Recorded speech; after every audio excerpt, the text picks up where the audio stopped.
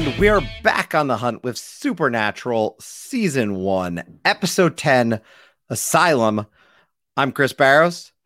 My name is Dan Cummins, and this is a good one, Chris. This cracked my top 3 episodes so far in Season 1, and this is the mid-season finale. So, we're halfway through our first season of this podcast, which is really exciting. It's crazy how quickly it feels like it's gone, but when we talk about it, I think we have to, as you mentioned, the fact that it's a mid-season finale, this definitely, I think, falls into top episodes at this point in terms of where we're at. As I think we've hinted to, certainly will recap the first season and cover all of our favorite episodes, favorite moments in an individual episode for that. But today we're talking about Asylum. Asylum aired on November 22nd, 2005. Guy B directed it, and the IMDb rating is 8.5. So we're back up from Bugs, back up to above 8.0, and we'll continue to hit some high scores for a little bit of a way here. I will say that. So that should not surprise anyone. Synopsis, though, Dan, while searching for lost college students within an abandoned sanitarium, tortured spirits from the building's past begin to haunt Dean and Sam, turning brother against brother. And it's interesting that we talk about turning brother versus brother, knowing the episode that's coming. Mm-hmm. I don't know that at the time I thought of that as foreshadowing, but it almost is a little bit of foreshadowing of just kind of getting at each other's nerves to that level that we may need a break at some point here.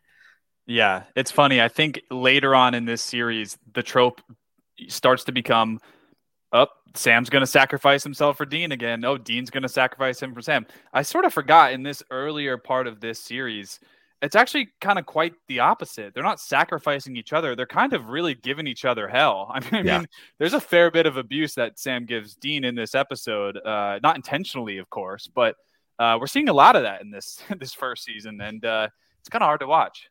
Well, I think it is interesting as we talk about this episode, which takes place in Rockford, Illinois, which, as your research has shown, it's not a small town. So there you go. But it is a real place. 7.5 hour journey approximately is what you calculated.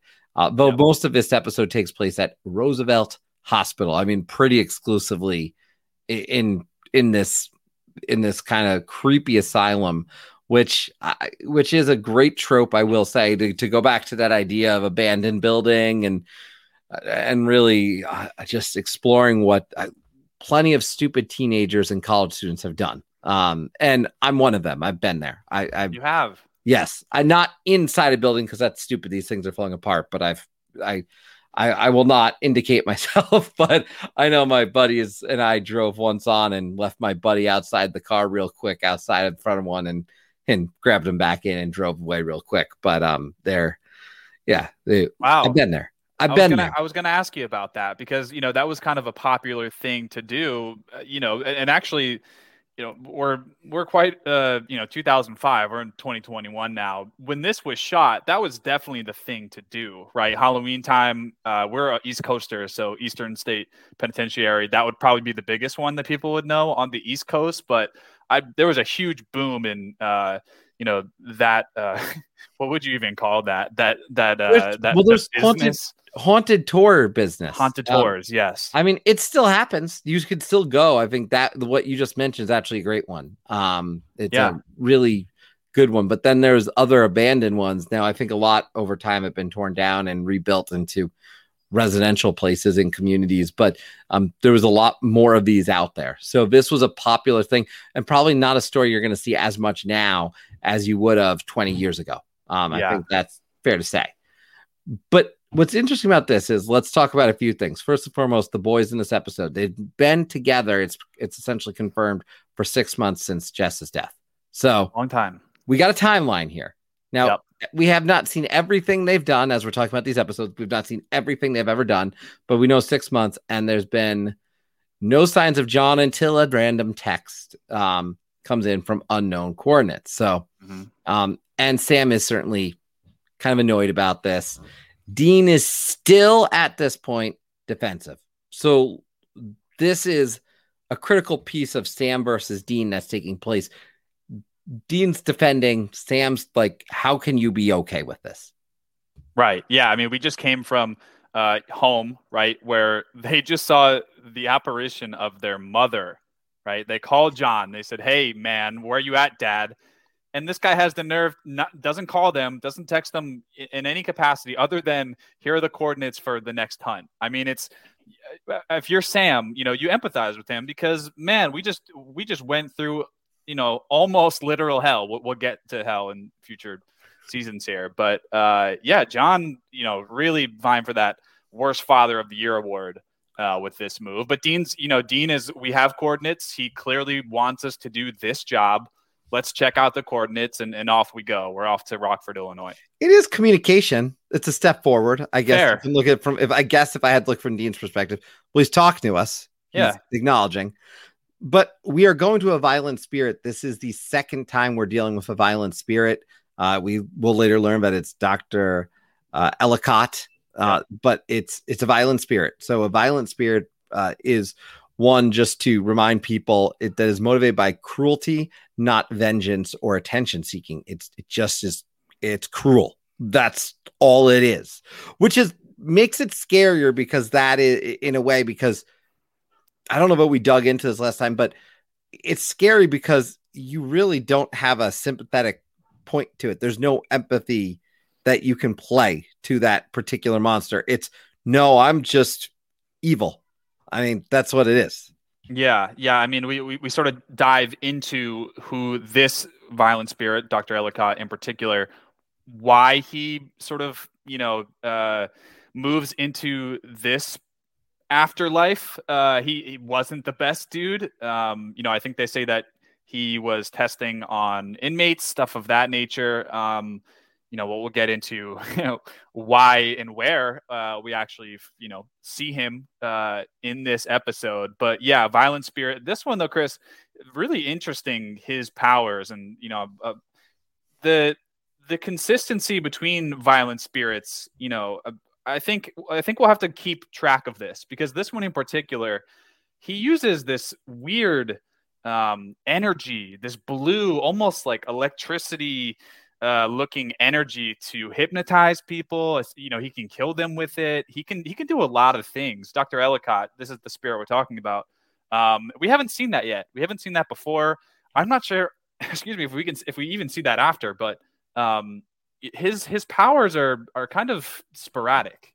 Well, he also can mimic voices. So we'll get to that in the plot one, but he can mimic voices. Yeah. And there's, by the way, just as a fun note, there's one other violent spirit in this season. So we will see that in the future. One more violent spirit in this. So they go back to this, and they go back to this throughout the show. Violent spirit is one we see a repeat of. So, we're not always going to overanalyze what the violent spirit's all about, but I do think you're right. Their abilities are something we need to be mindful of. We talk about this though. I mean, talk about violent. The opening shot of this one is cops essentially going and checking out a place where some kids broke into. They get the kids, they go back. You see something is clearly off with one of them because you see, as you noted, that kind of color, blue color in the eyes. And the guy goes home and kills his wife and then kills himself. And then Supernatural pops in, and it's a dark. I mean, they have this moment where you're waiting for the other guy to come out, like what happened to him. He comes out, it's like, no, I'm fine. And that's when you see it. And the use of, and I was thinking about this, the use of almost teasing ahead, the eyes or some other mean to show that something's wrong with this person has been done consistently, which when we get to the big bad in this season that we're truly going against, who Dean, Sam, and his father are trying to get to, it's very clear because that bad guy has a name that we go by called the Yellow-Eyed Demon. So I just found it interesting that we see a lot of use of the eyes throughout the entire season. Yeah, we're starting to develop, or at least we're starting to see the development of the consistencies in the monsters themselves, right? So we talked about a previous episode where they see a demon, and the demon is not being displayed in ways that we're used to. They have since evolved from that episode, and now we're starting to see the eyes really become a tell for these types of monsters. That opening scene really gruesome. So the cop shoots his wife himself. So Sam and Dean have some investigating to do. I thought it was really funny. They find the cop's partner in a bar, and they run this sort of, I'm not sure what to call it. It's not a good cop, bad cop routine. But essentially, Dean is trying to get information from the partner his way, and then Sam pretends not to know Dean and takes sort of an easier going approach. And I really love that because we often don't see the techniques that they use outside of pretending to be federal agents and, pretending to be other authority figures. But I thought this was really unique and playful, and I'm really glad they chose that direction. It was I didn't remember that they took that, but as I was going back, I was like, oh, that's cool. That's different. Yeah. They didn't pretend to be law enforcement to talk to law enforcement. Mm-hmm. Maybe they're realizing we got to take a few different approaches sometimes.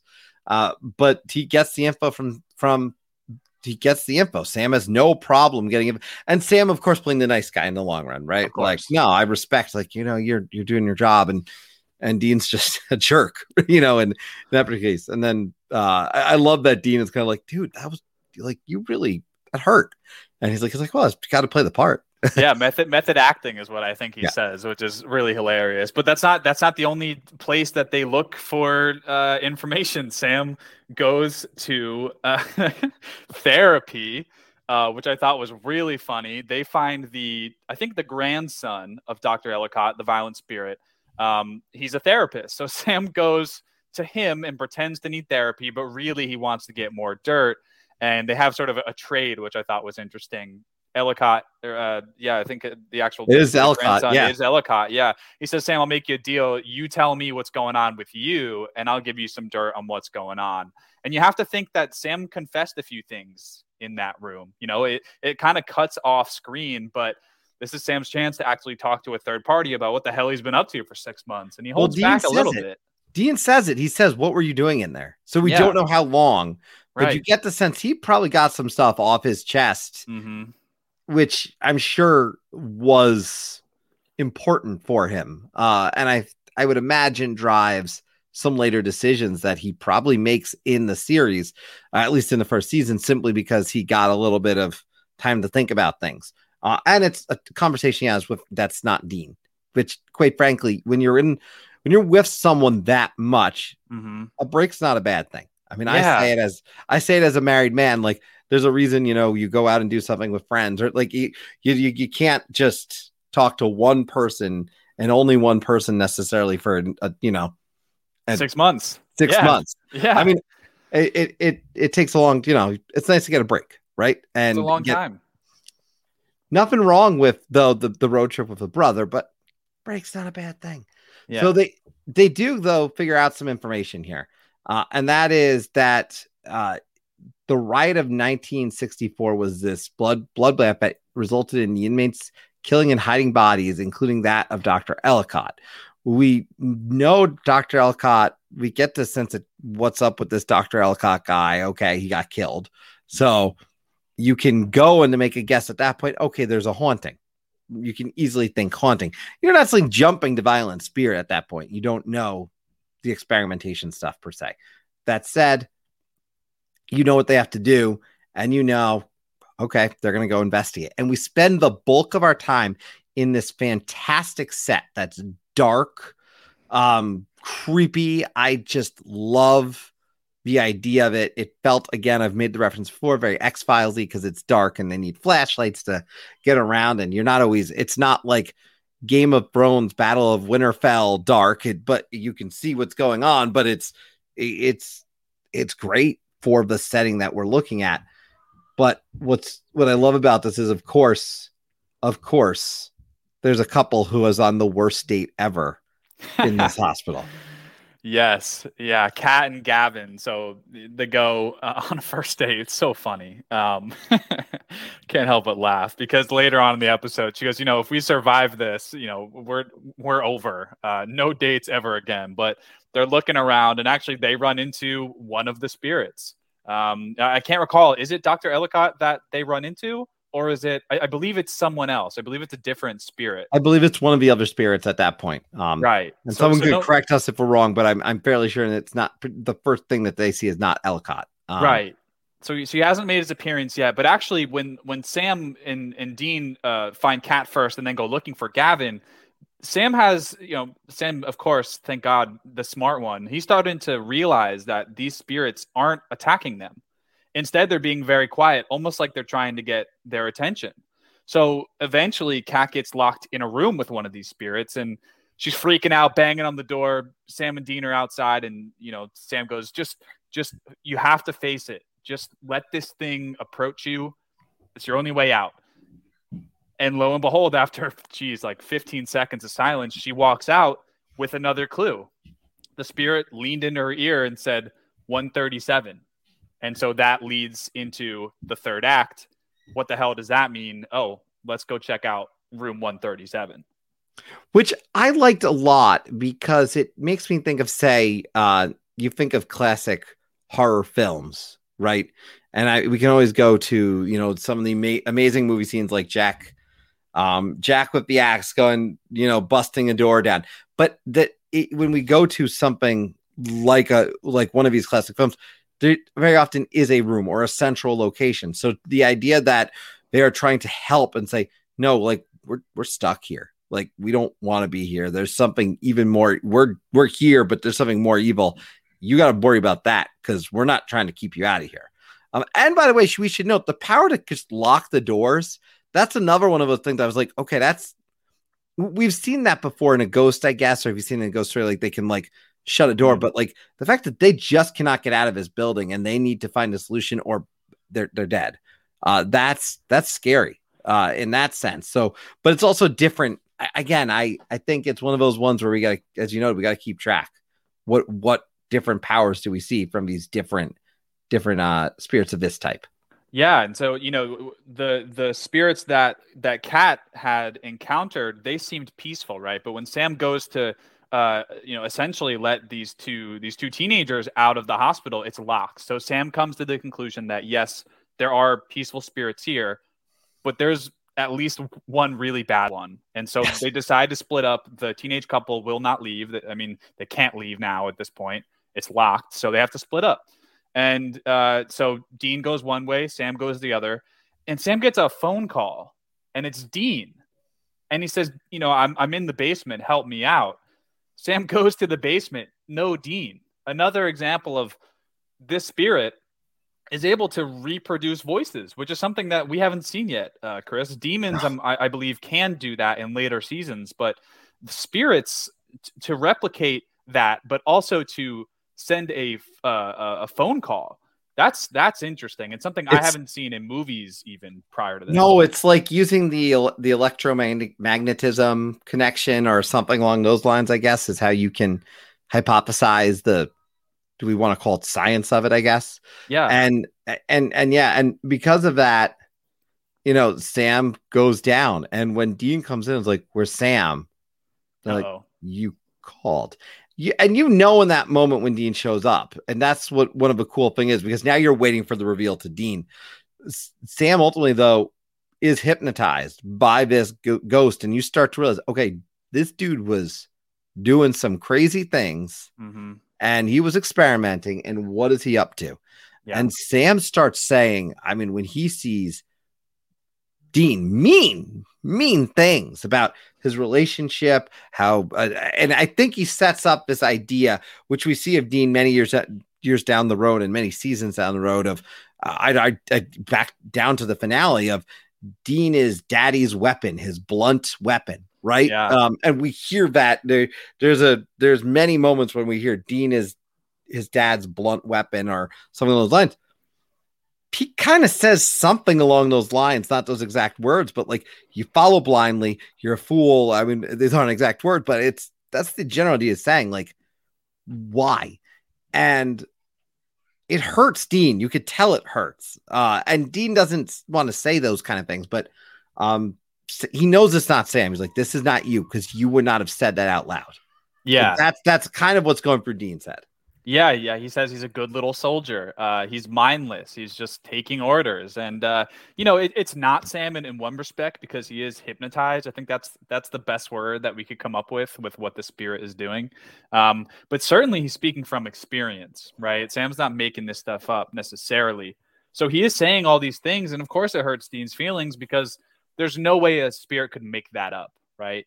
But regardless, so Dean knocks Sam out, and he goes to look for the doctor, and he finds his body in a cabinet, which I thought was strange. Not as momentous as the rest of the episode has been going. I was expecting a big reveal, and actually, as we're rewatching this, I forgot sort of the ending to this one. I knew that they beat the doctor, and they burn the bones and all that, but they find him in a cabinet, and he puts up sort of a fight. He's like hiding in fear from the It's like he wasn't that scary in the end to the fact that they were able, when they got out and rioted against him, he was hiding in a cabinet. I mean, that was his death, burning alive or whatever in a cabinet. I mean, yeah.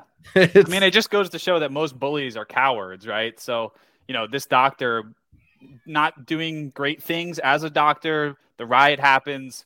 He gets shoved in a locker. Maybe. Does he hide in the locker himself? We don't really know, but we don't get an answer to that. But, when it comes down to it, he's attacked, but they burn the body again just in time.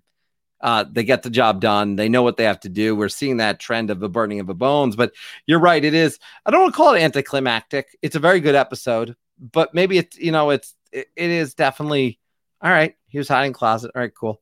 And then ultimately, that's the wrap on the monster. I mean, it's a tight finish, and Sam kind of apologizes in a sense, like, I said some things, that wasn't me, but he knows. I mean, they're aware. They're not, the brothers are not stupid about their back and forth. And again, Sam, you have to imagine he had this therapy session. He's probably thinking in that therapy session about some of the relationship issues he had with his brother, because that's where he's going with it. That's where the therapist was going.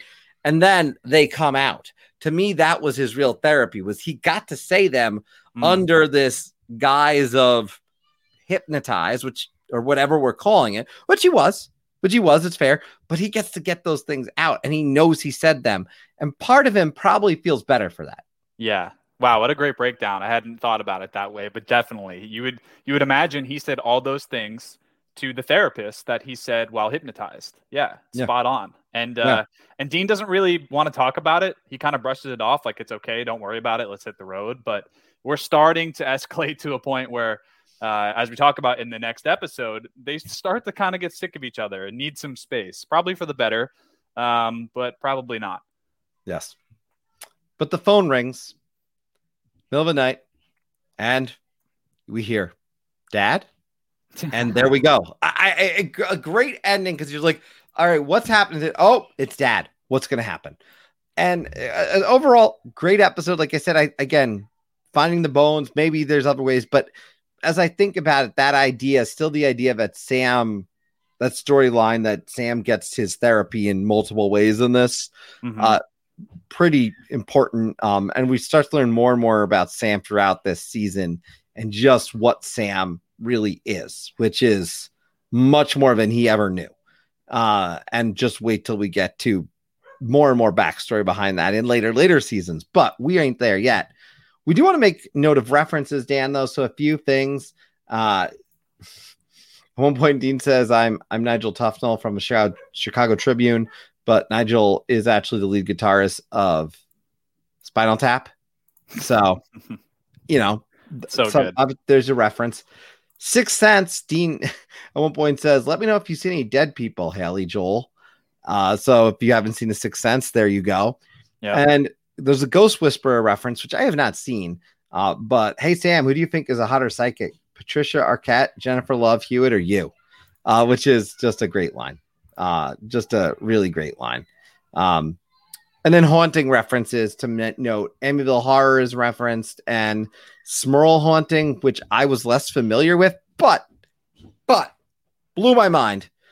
The Smurl hunting is this claim by Jack and Janet Smurl of West Piston, Pennsylvania, which is not far from Scranton, Pennsylvania, where I spent 9 years of my life. And they alleged that a demon inhabited their home between 74 and 89. So now I know something that I never knew about an area I was in. So there you go. Wow. If only you had known back then, you could have, I don't know, visited. Is that a thing? Is it a public place now? I don't know. I don't know about that. So, but I will tell you, my favorite from this one still is Kat says, "Hey, how do you guys know about all this ghost stuff?" Sam says, "It's kind of our job." Kat says, "Why would anyone want a job like that?" Sam, I kind of have he said, "I had a crappy guidance counselor." And I don't know. Him having a little humor. He's not always the humorous one. So I thought that was nice. Yeah. And another hint back at therapy, maybe that was still on his mind that he had, there are actually a lot of references to that therapy portion. So I think that's fascinating. I didn't even think about that one. The fact that line. Yeah. Okay. I didn't have a lot of guidance. My dad wasn't that great at guiding me. I didn't have real school. I mean, there's a lot of things deep and buried there. Yeah, it's kind of a depressing throwaway joke because I think he means it more than maybe we're reading into, but it's there nonetheless. A few other things, Chris. This is sort of introductions to lore in the rest of the show that I picked up. So iron, this is the first time iron is established as a deterrent against spirits. First time, if you could actually believe that. We're so far into the first season that they started to make that rule. Flashlight batteries. Have we seen that so far? Flashlight batteries dying in front of spirits? I don't know that we have. I don't know. And I didn't even think about the lead thing. So that's fantastic. I did not even think about that. And then the other thing, nosebleeds, common sign of being, not possessed because they weren't possessed necessarily, but maybe under control of a spirit. Right. And then Sam using a camcorder. I'm not really sure why he did that this episode. I don't know if it makes it easier to see the spirits, maybe in the dark. But I thought that was technically the night vision. If you think about any old video, it is something that you've seen in like ghost hunting shows. So all things we're seeing for the first time, though. Yeah, very cool. And I may have stolen a little bit from him because I now actually realize one of your favorites quote was the Sixth Sense reference. So I gotta apologize for that one. It's great because he's teasing Sam about his abilities, which have kind of taken a pause, right? That's the one part of the brothers narrative that has kind of stalled a little bit. We haven't really seen any uptick in that, but boy, will we. That's coming up. We will. But you know what? We have covered a lot in this episode. We will be back to discuss a fantastic episode. One I love, probably my second favorite to this point, to be honest. Wow, really? I love this episode. I do not know why. I cannot explain it. I love this episode. Scarecrow. It's an episode that I remembered. And that to me made it stand out when I rewatched it. I remembered it. Not every detail, but I remembered this idea of this creepy scarecrow in the middle of like, I don't know, there was something about that. So I loved it. So that's what we're going to be talking about in the next episode. We hope you'll continue along with us. If you check the show notes, by the way, I put a link in that if you use, you can actually share your thoughts with us. We record these in batches, so they may come up in a future episode. Your thoughts on your rewatch. If you're enjoying the rewatch, please go ahead, give us a like, a subscribe on your favorite channels where you listen to podcasts, and we hope you will share them with your fellow Supernatural fans over on Reddit, Twitter, Facebook, all those great places. So we want to keep doing this and having a great time and hopefully breaking down more of these stories, more of these monsters, and more of these just fun observations. So Dan, I will say that's it for this week, but we'll be back because after all, we've got work to do.